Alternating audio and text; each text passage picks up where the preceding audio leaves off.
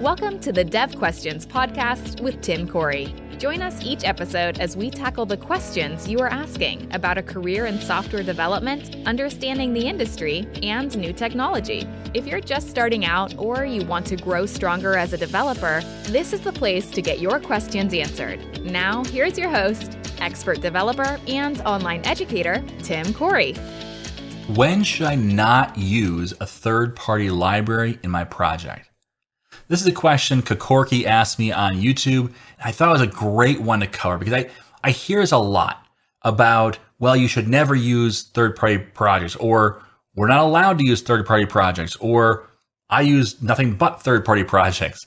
So let's talk through, in this episode of Dev Questions, where do you land on third-party projects or third-party libraries in your projects, and when do you use them? So let's start off the very beginning by saying balance is important. And whenever you hear someone say always or never when it comes to software development, that's a red flag. It doesn't mean it's wrong.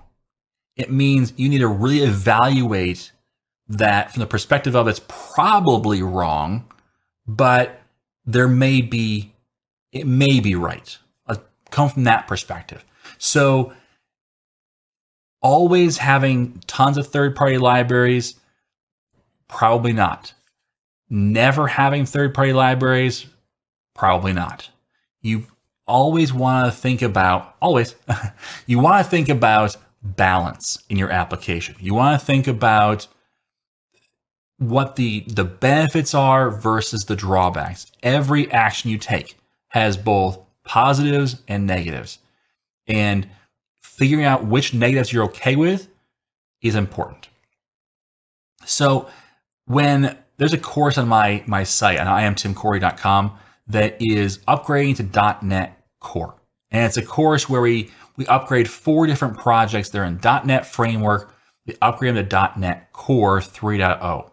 And the reason we have that course is because this is a thing that you're going to go through as a developer, especially in this current era, because of the fact there's a lot of .NET Framework code out there, and we have to go to .NET Core because that's where a ton of speed improvements are. That's where the newest stuff is being done. That's where security stuff is being updated the most, and that's where we are moving forward on.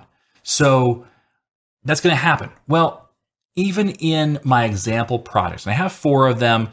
WinForms, WPF, Class Library, and I think MVC. That's what it is.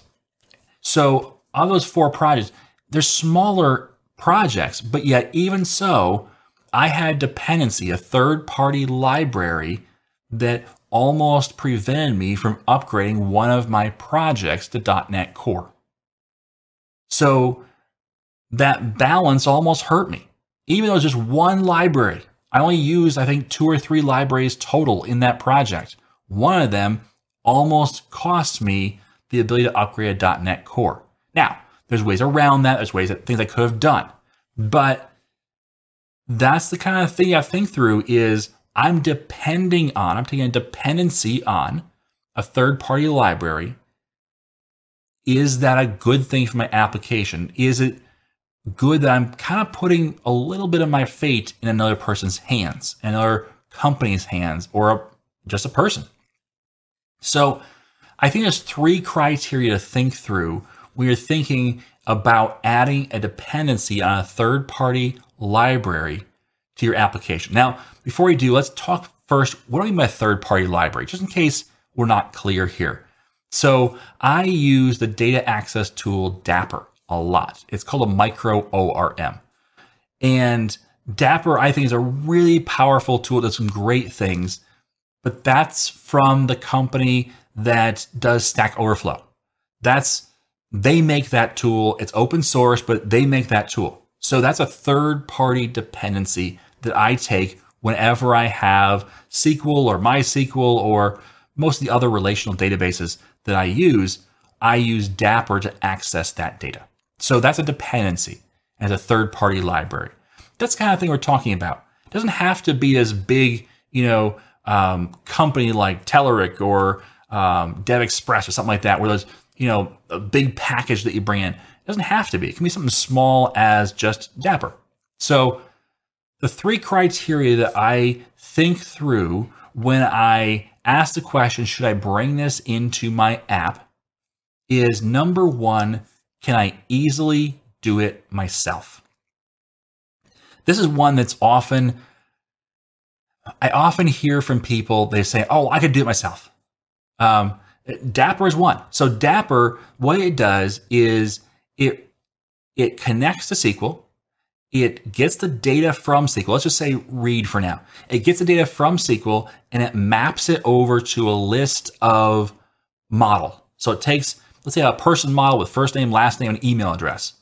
And I have a table that has first name, last name, and email address.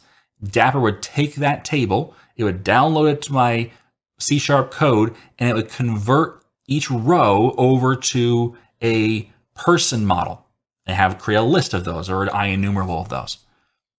That's what Dapper does. And so I hear people say, well, I could do that with ADO.NET myself. Yeah, you could kind of. You can make that ADO.NET call. It won't be as simple as the Dapper call, but you could do it. But then you get back a data table.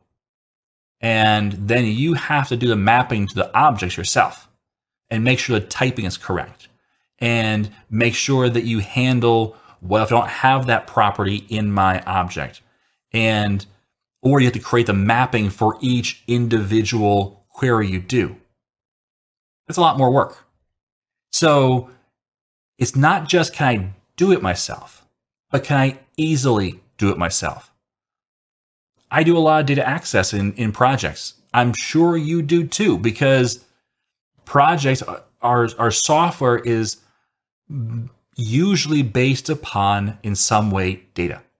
So if I'm going to be writing 50 or 100 queries against my database, do I want to write the ADO code for 50 or 100 queries and map those tables over to objects?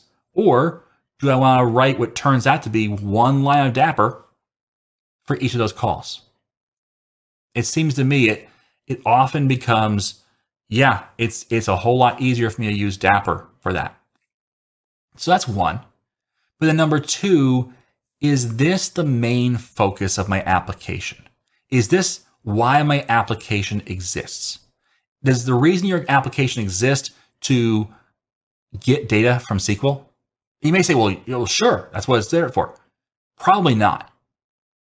Because there's tools you can buy, like SQL Server Management Studio. You can do a query against a database right now using a GUI.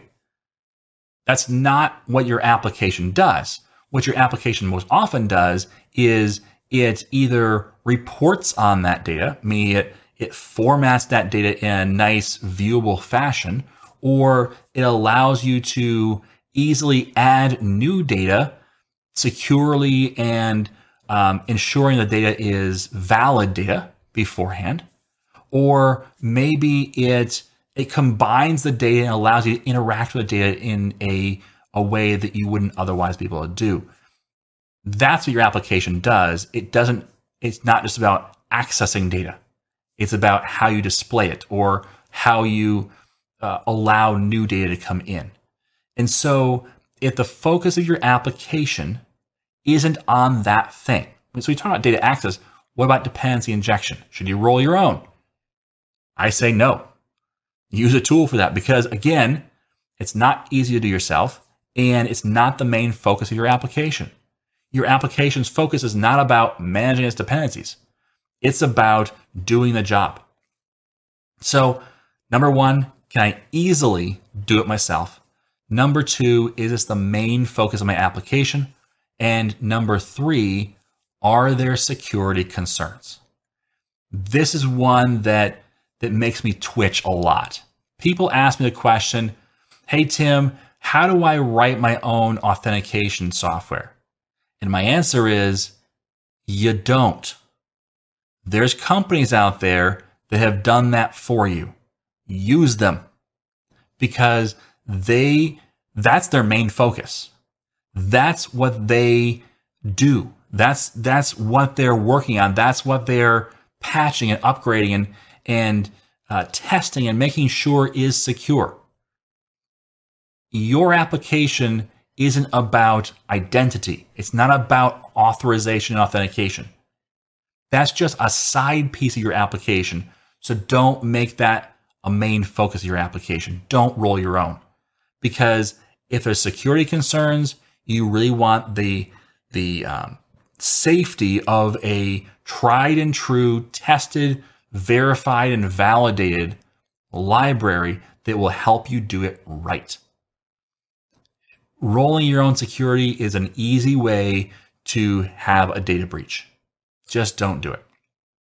So those are the things that I think through when I am evaluating if I should add something to my application. Now, if you look through those three criteria, think through those three, you may realize it means that I'll add a lot of dependencies. I'll add a lot of things. And yes, I will. I will bring a lot of things in. For example, givens for me, logging, dependency injection, and identity or security, authentication, authorization, data access with Dapper. Those things are just always going to be third party for me. And the reason why is because they are complex topics. They're not easy. It may seem easy. It may seem like, oh, I could just do that. Remember, every time you estimate software, it's more expensive than that. But even if you could do it easily, once you've done it, you still have to think through and evaluate, do I need to do this better? Is there a way I need to secure this better? If you look at any software product, any third-party product, whether it's Dapper or whether it's AutoFac for dependency injection, or Log4Net or Serolog for logging, any of these, if you look at them, none of them are on version 1. None of them have put out their library and said, yep, we're done. No more necessary. No, they're constantly adding things, changing things, fixing code. If you go look at, and I haven't done it recently, but if you go to the GitHub page for Dapper and go to the issues list, are there 0 unopened or unanswered issues? No, there's always going to be issues in there that have not yet been resolved, because there's always edge cases, or there's always things that pop up, or changes in the .NET way .NET works, or whatever it is. And those are the things that if you do it yourself, you have to maintain. So people may say, well, I don't want to have third-party dependencies because when I upgrade from .NET Core 2.2 to 3.1, I don't have a problem. I understand that, but your code has to be fixed. If there's a problem, it's in your code, and that means that you're on the hook to fix it. You haven't been preparing for this. Third-party libraries usually have been, especially the ones that are actively maintained. So there's that to think through. Also, with open source, it's a whole lot easier to say, you know what? Even if I have to later maintain this myself, I can. So we talked about this with Caliburn Micro. We had an episode on Dev Questions about Caliburn Micro. The fact that the library author was saying, you know what, this is not my focus anymore, and so I'm not going to continue to maintain this. And there's not been, as of yet, a person or a group that stepped forward and said, we want to maintain this. And so there's not necessarily new updates coming to that after a certain point. There's still some that he's working on. But we talked about the idea that, yes, that's a bummer. And yes, we wish that we could get more free stuff out of them. But at the same time, we have access to all the source code. So that if we had written it ourselves, we had done a ton of work to get MVVM to work at the level we needed it to. And we would have developed a lot of what Caliburn Micro already has. Well, now we instead have been able to use Caliburn Micro for years And now if we need to continue to upgrade it, we have the code and we can start from here and go forward. That's not the same thing as not being able to maintain it at all. Now, do you want to be a maintainer of Calibre Micro? Probably not.